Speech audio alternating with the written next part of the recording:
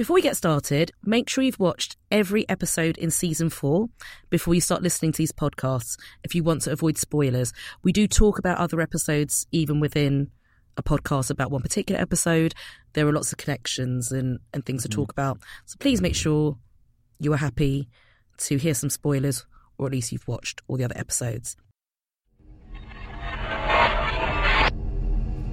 Rollo Haynes, owner, proprietor. Hello and welcome to Black Mirror Cracked. Today we have a very special guest from Black Museum.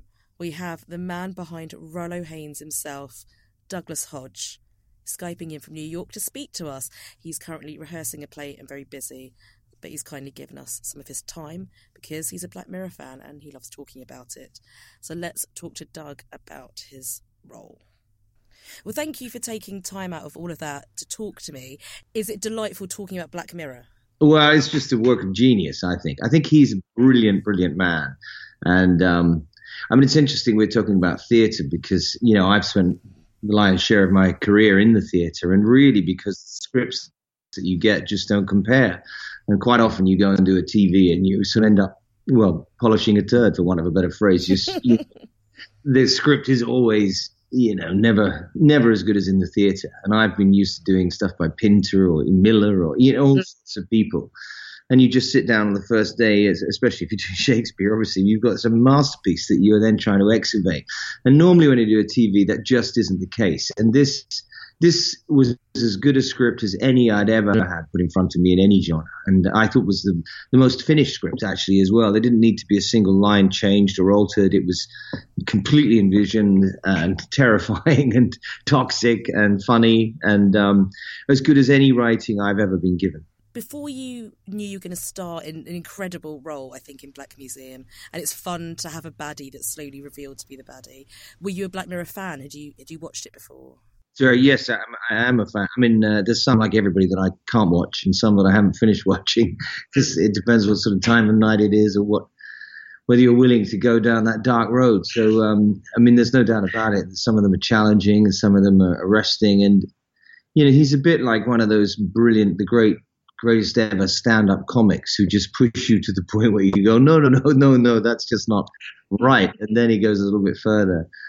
But, and there's all sorts of episodes that sort of stick with me and that you think about again. I love also the singular format of them, that they each have their own director and their own cast. And, it's just a great piece of work, I think. What is it like as someone who's watched the show and has found some hard to watch and some that you've had to leave? What's it like when you get that script through the letterbox or I imagine email inbox? Well, there's no doubt about it. When I read the script, I was slightly daunted by the toxic nature of the person that I was going to play. I don't think I've ever played anyone quite so dark or, troubled. I really don't think I have. I don't think I've played anyone quite as vicious. And the whole sort of race aspects of it were alarming. And to play essentially a white supremacist is, you have to think deeply about those things before you begin. And I actually think it's a wonderful script and fantastic that he gets his comeuppance. But there's no doubt that he's the very devil. And so I was, and it was a difficult place to be for 5 or 6 weeks. It's just playing somebody who is a massive sleazeball. I found his dynamic with Nish, played by Letitia Wright, really concerning. What would he trap her in something? Would she become an exhibit? Was my constant fear through it. He's like a collector. Oh, totally. Yeah, I think he's even looking at her body parts and wondering what he can use later. And he also has that sort of unempathic, psychopathic aspect to him, where he isn't really thinking in a very tolerant or empathic way. So he's sort of unmoved by certain things, which the rest of us would be moved by. There's a sort of level of autism in him to a degree where he doesn't find certain things funny and he doesn't understand why people have got a problem with that. While at the same time being this extraordinary salesman and a sort of carny, yes, exactly. Theatrical charlatan. Yes, I'm afraid so. Is it fun to get your teeth into a character, not only villainous, but gets to tell the story? The story is told by these unreliable narrators is a really theatrical device and a very novelistic device. Is that part of what attracted you to it? Yeah, I mean, I think he literally loves the sound of his own voice. I mean, I've never done a TV with quite as many words. I mean, he just speaks non-stop, continually. And much to my absolute horror, the director, Colin McCarthy, on day one, well, when we first met, said, listen, I want to film every single word he says. And when I was sent the script, I think probably, you know, as you see in the actual final program, at least 30% of it is voiceover, you know, because it's flashback and because you're seeing other things. So I knew I was never going to be seen. But he then said he just wanted the choice to play. So I learned the entire script and we filmed every single word. So there is film of me telling the entire story without any flashbacks, you know, just sort of licking my lips and enjoying what went on. But I think he's deeply in love with himself. Yeah. Well, you kind of, when you're basically monologuing the stories, I suppose, monologuing without the flashbacks, that's very theatrical, I suppose. That's when you're telling the story to the audience and kind of acting it out by being a very expressive storyteller. Did it feel like that? Yeah, I suppose so. I was worried that when you then put that performance alongside the actual pictures, you know, that you wouldn't need quite as much expression. Do you see what I mean? But yeah. And then there was a sort of worry about performance about that. But he's a master, Colin McCarthy, and he sort of chose well. And then we ADR'd some stuff afterwards where it wasn't quite clear, or I'd just spoken too quickly or whatever, or the accent wasn't right, or, you know. So, yeah, it was, I just left it in his hands, really. That's a nice thing to be able to trust someone to do that. In terms of the three stories, what did you think of them? Because I thought what was done really well is Rollo reveals more of himself through each story, and he puts himself in quite a bad light. He doesn't seem to care. Well, no, I don't think he feels those sort of things that other people feel, and I don't think he thinks he is to blame for anything. I think he honestly thinks moving humanity forward, and people, if they're that stupid, deserve to have these things happen to them. And also he sort of relishes the way that what he would call his sort of investigations, you know, examinations go in a sort of really crazed way.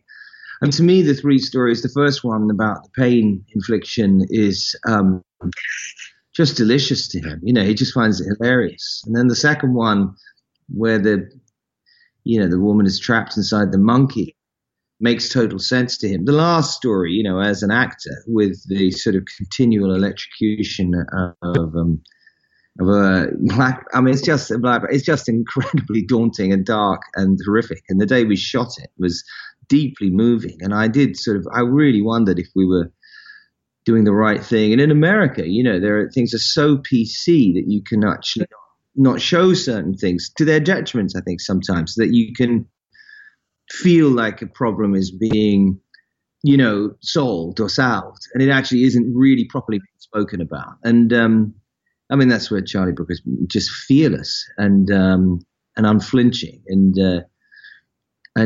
you know, unafraid to go into areas where people may sweep them under the carpet, you know. And it's very strong politically, I think, in this day and age right now too. It was necessary. You're surprised how far he goes, but if you look at the casts of all of his episodes, they're really diverse, certainly in terms of race, and it's just not commented upon at all because it's normal. And so that's actually quite a positive thing about the future. Oh, I think he's doing a wonderful job in that, and I think he's blameless in those sort of things, and I think he's fearless in tackling the issues that really should be spoken about in drama and stories. You know, I really do. I mean, of course, if you're such a dangerous writer as he is, you risk offending no end of people and treading on the wrong side of the line at all times. But, you know, that's exactly how it should be, and that's what it should be, and that's the risk he should be taking. And I think it's phenomenal work. I mean, even if you have an episode about bees or whatever, it's still staggeringly unforgettable how, you know, familiar and how present these things that are apparently in the future seem. Definitely, because I think there's a lot of emotion in these stories. It's about the human condition first and kind of how we can then use or destroy tech and let it destroy us afterwards. Was Charlie Brooker on set quite a lot? Was he kind of quite involved? I mean, he was there at the first read through, and I complimented him, and he looked very bashful and didn't say another word. And then there was a day he came on set, and they sat watching the monitors, and I don't think he spoke to me at all. And I sort of wondered whether he thought it was okay, and that was it. I didn't really. Yeah, he just left us entirely to our own. I mean, that's another extraordinary thing to do. You would think he would be sort of white knuckle holding control of everything, but he absolutely isn't. I mean, there's a risk in having a brand new director with a brand new crew every single episode. They could have someone just comes in and thinks, okay, I don't want that sort of brand. I want to do it my way. And he just lets them have a free rein. So that's unusual. There's a lot of showrunners now who I think what they're writing is the Bible, and, that has to be shot in a certain way. And he absolutely didn't have that approach to it at all. I mean, I suppose I just adore him. I don't know what I'd have said anyway if he'd spoken more about it. I think he's so brilliant that, I don't know. I just being Rollo, I suppose, which is more than enough to handle. In terms, there is a little feature at Netflix brought out after the season came out of Charlie Brooker and Annabelle Jones walking around Black Museum, sort of saying it's like a trip down memory lane, and there's all these references to other episodes. Did you enjoy that aspect of it, thinking it's all one world? I spent every day there for probably 3 weeks, from 8 a.m. till 8 p.m. just in the museum. I never really left. So if you knew the other episodes too, which I did, it was pretty extraordinary. I quite often thought, well, we should just not knock this down and charge tickets, and I'm sure it'd be a fascinating artifact on its own. It was in the middle of a film set, but it would have been an interesting thing to keep, and extraordinary as well how they'd kept things from other series, not just the series we were doing, and that we were all brought out. They'd been kept for this day. So clever. It's sort of tempting to just work there every day telling different stories of all the, I remember that. Oh my God, I remember that. Because it's been around a while now. I actually went back and watched season 1 recently, and I always thought I'd never liked the national anthem. But actually, it is a great episode. It's very thick of it, the style, which was the kind of main style back in 2011. And then it's really emotional. The last scene is the Prime Minister's head sort of bowing as the wife goes up the stairs and won't speak to him anymore, and you see this is a marriage that has died as a result. He's kind of chosen power over her, but he didn't really have a choice, and actually at the end it's a human cost. It's the relationship is eventually over, and it's always a human cost. It's not about robots and AI. No, you couldn't be more right about that. And that's of course why it's so, I mean, in a way it's why Shakespeare or anything lasts, because if it's about jealousy, or if it's about love or hatred or ambition or whatever it's about, if that's common to the human feeling, it's immediately recognizable. And those things that drive tech are all the same feelings, and they're not going to change. They've been there thousands of years. So I think as long as the stories are based, you're absolutely right, on those sort of vicious feelings, then it doesn't really matter what period you're setting it in. What he does is then the tech enables us to sort of be able to go even further with certain ideas, so that you take a simple idea and what if that happened, and you extrapolate it into the future, and of course you can see it happening easily. It's just a few steps from where we are now. What was the working relationship like with Letitia Wright? Did you both kind of set up that we both know what these characters are like, and we're going to let it unfold slowly, or was it a case of getting to know each other while acting? No, I tend to keep myself very much to myself. I did on this. I mean, certain things I don't. But on this, I thought it was just best to, I didn't socialize with her. I didn't talk to her much in between scenes. I just sort of stayed, not in character the whole time, but I was just sort of simmering. And, I wasn't ever welcoming or anything to her. I just would play the scene and sort of try and surprise her. And a couple of times I think she said to me, she would run the lines, and I said no. And she said, nobody's ever said no before in between scenes. And I went, well, I know the lines, So I was pretty mean to her, I think, and I just sort of kept myself to myself. It would have been, I think she's fantastic and clearly got a wonderful future ahead of her, but it would have been nice to have had more time to get to know her. But I just wanted to stay inside this sort of bubble, really, for the time we were making it. And so, no, I just played the scenes and sat around on the set and waited for her to come on for the next episode, sort of thing. Do you think that helped to keep the tension? Because ultimately there is a level of thriller in it. It's when is he going to uncover his real self? What is this last exhibit? It's going to be something horrifying. So that kind of kept the tension maybe between the two characters. Yeah, I think so. And also, we did have a real live museum. It was, 3D. We were standing in it. It wasn't, you couldn't take the wall away or anything, or then they added the next bit.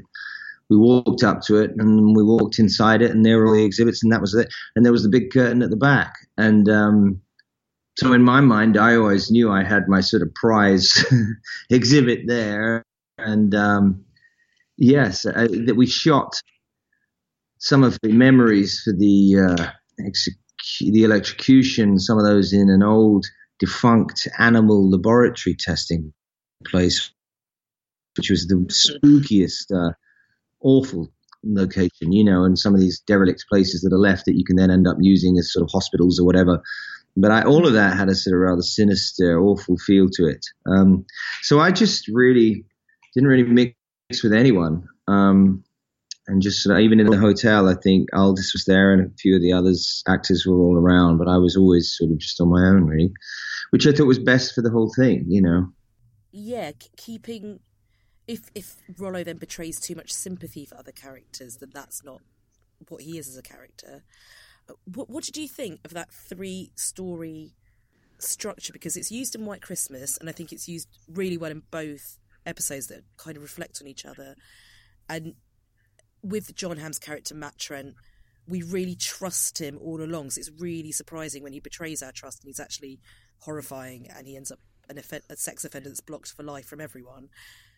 Is that an episode you watched and kind of had ideas about?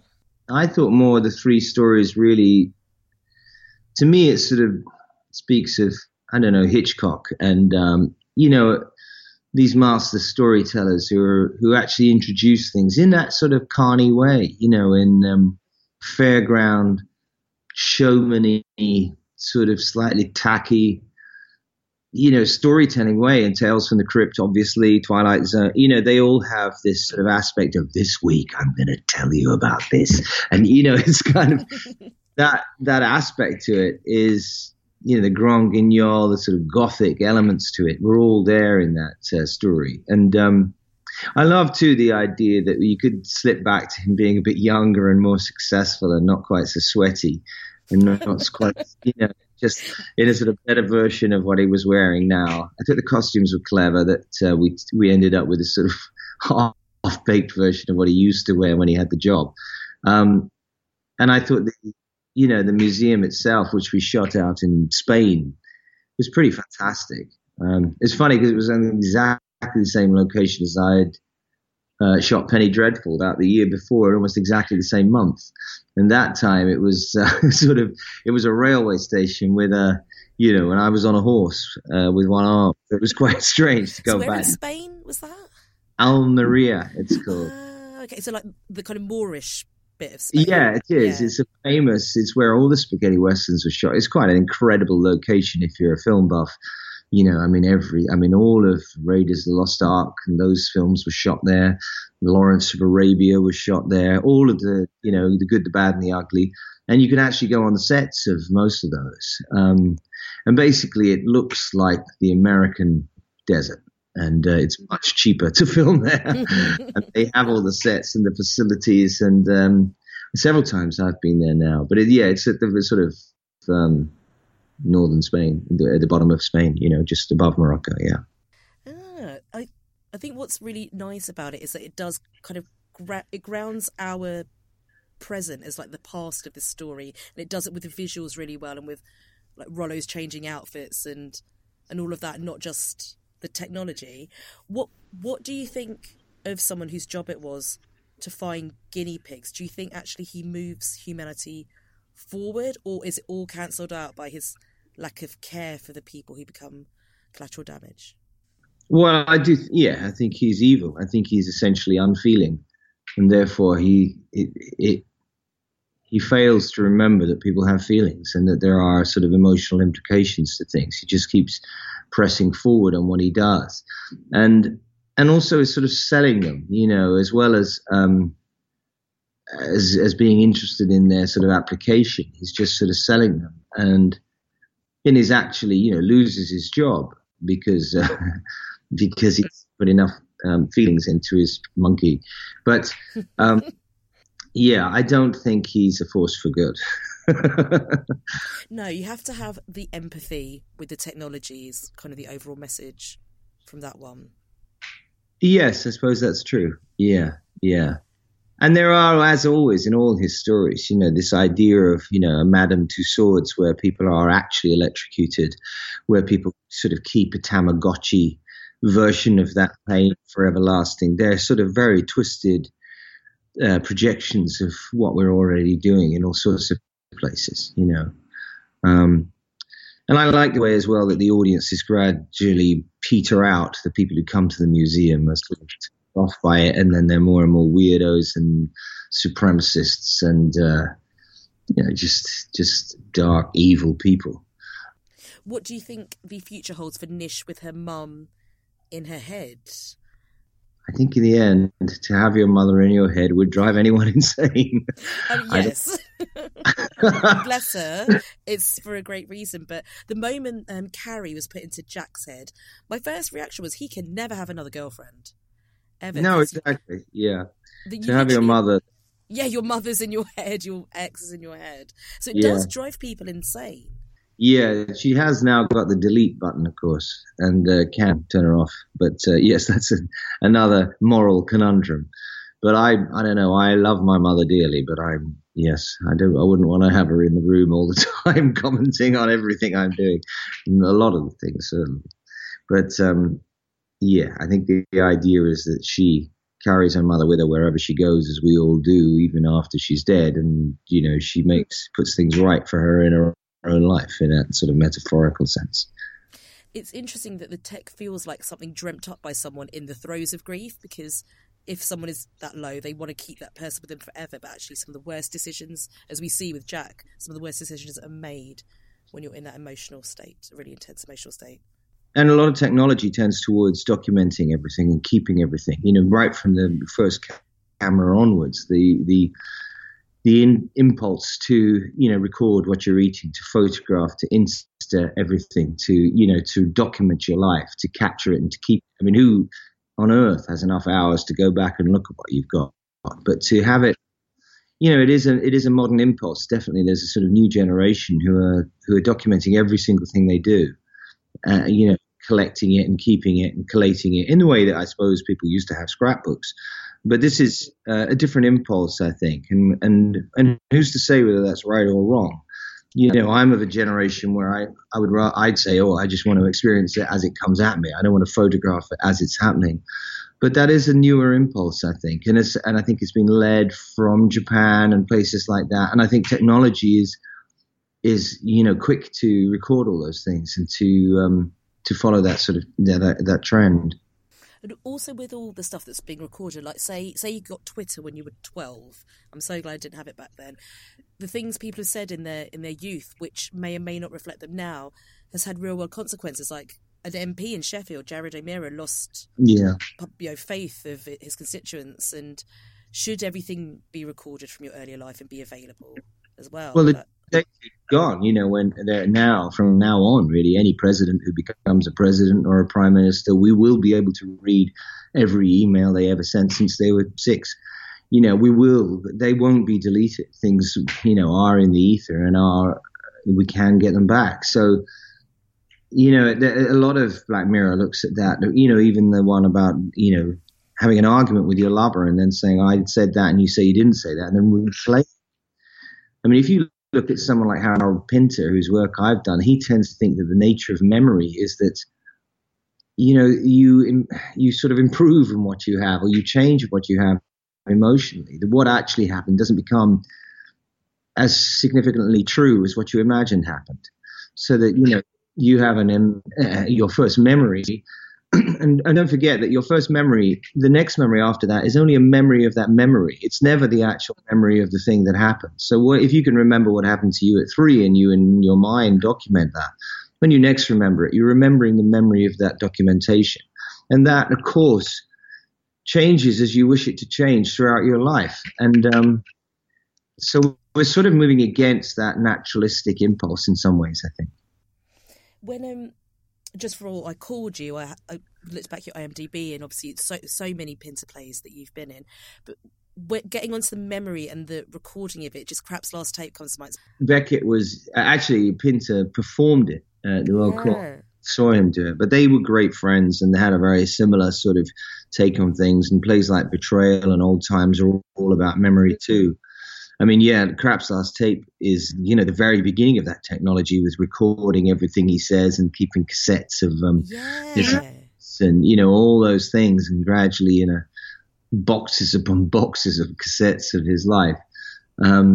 Interesting as a forerunner of how we are now. Now we don't even choose it. This morning, I think Facebook sent me various pictures from 5 years ago or whatever that they've decided to keep and put together for me in a great cloud. So it's an interesting. He has a proto Black Mirror thing there, and also the memory he goes back to is of a lost love. Always he goes back to that one, and he sees it in different ways. It always goes back to the most emotional point in your life. Yeah, Old Times too by Pinter is 3 people really whose memory of a specific thing is utterly different. And you don't really know who's telling the truth, and of course they are all telling the truth from their perspective. Was it satisfying for you to watch back? I would never go that far. No, I was, I sort of watched it, from behind the sofa. I don't like watching myself. He's a pretty, I wanted him to be a sort of sleazeball, slightly overweight, sweaty, it's not how I want to see. It's hard to see yourself. You look at yourself as well, and you're like, no, I was doing it for the part. Yeah. Well, I tend to play a lot of those kind of people, but so there must be something about me. But anyway, I just think it's wonderful writing, and it's a great series to be involved in. And it was a great, episode to do, I think, and nice that it was the finale and that it had all those little strings, that tied things together. It's such a great episode, and I think it has a sense of the series as actually being quite important. It's referred to all the time. Part of the reason I wanted to do this podcast is because I knew there was an audience there, but people just refer to it something being a bit Black Mirror all the time. Yeah, there's no greater compliment than that, of course. Yeah, it's not just the tech, and it's not just the predictions that have come true. It's because people feel something about it. Well, and there's no doubt about it. It's it's very prescient. I mean, there are moments in your day when you go, oh my God, that's sort of happening now. When I just seen that episode about in the future, that's actually happening. This is sort of Black Mirror what we're living in right now. That happens a lot, and things that he's predicted have already, since the first series, happened. So yeah, it does. It's nice that it's become a euphemism for an actual feeling. I mean, it's great. What a piece of work. It's just insane. Well, thank you so much for your time. You sound super busy, but it's so delightful to talk about this show. Yes, great. No worries. Thank you very much. So that was Douglas Hodge talking to us about his role as Rollo Haynes in Black Museum, the finale of season 4 of Black Mirror. I think we can agree that his performance was incredible and kind of creepy and a bit like a carny and all the things he said. And that was exactly the person you needed to pull together all these criminological artifacts.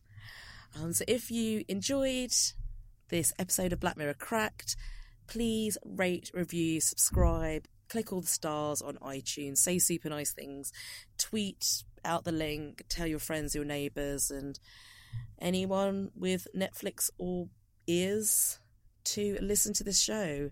And I'll speak to you again soon. Goodbye.